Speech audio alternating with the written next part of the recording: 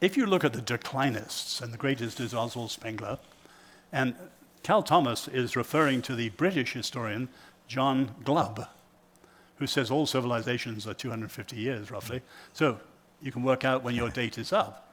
Now, that is not Christian. In other words, the difference for us is the Lord renews, and we are free, not fated. So all the declinists have a deterministic view. If you add up all the factors, then you can work out when the decline's coming. They're pessimistic. But we believe in freedom, not fate.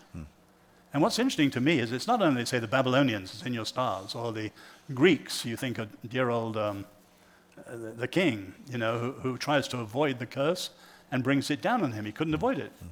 That's deterministic. And it's our atheist friends that are deterministic. So Freud, Watson, Skinner, Dawkins, Sam Harris, none of them, let's be blunt, none of them has a basis for freedom. If you read Sam Harris's book on freedom, you've got a puppet on the front dangling from strings. We are determined, and freedom is an illusion.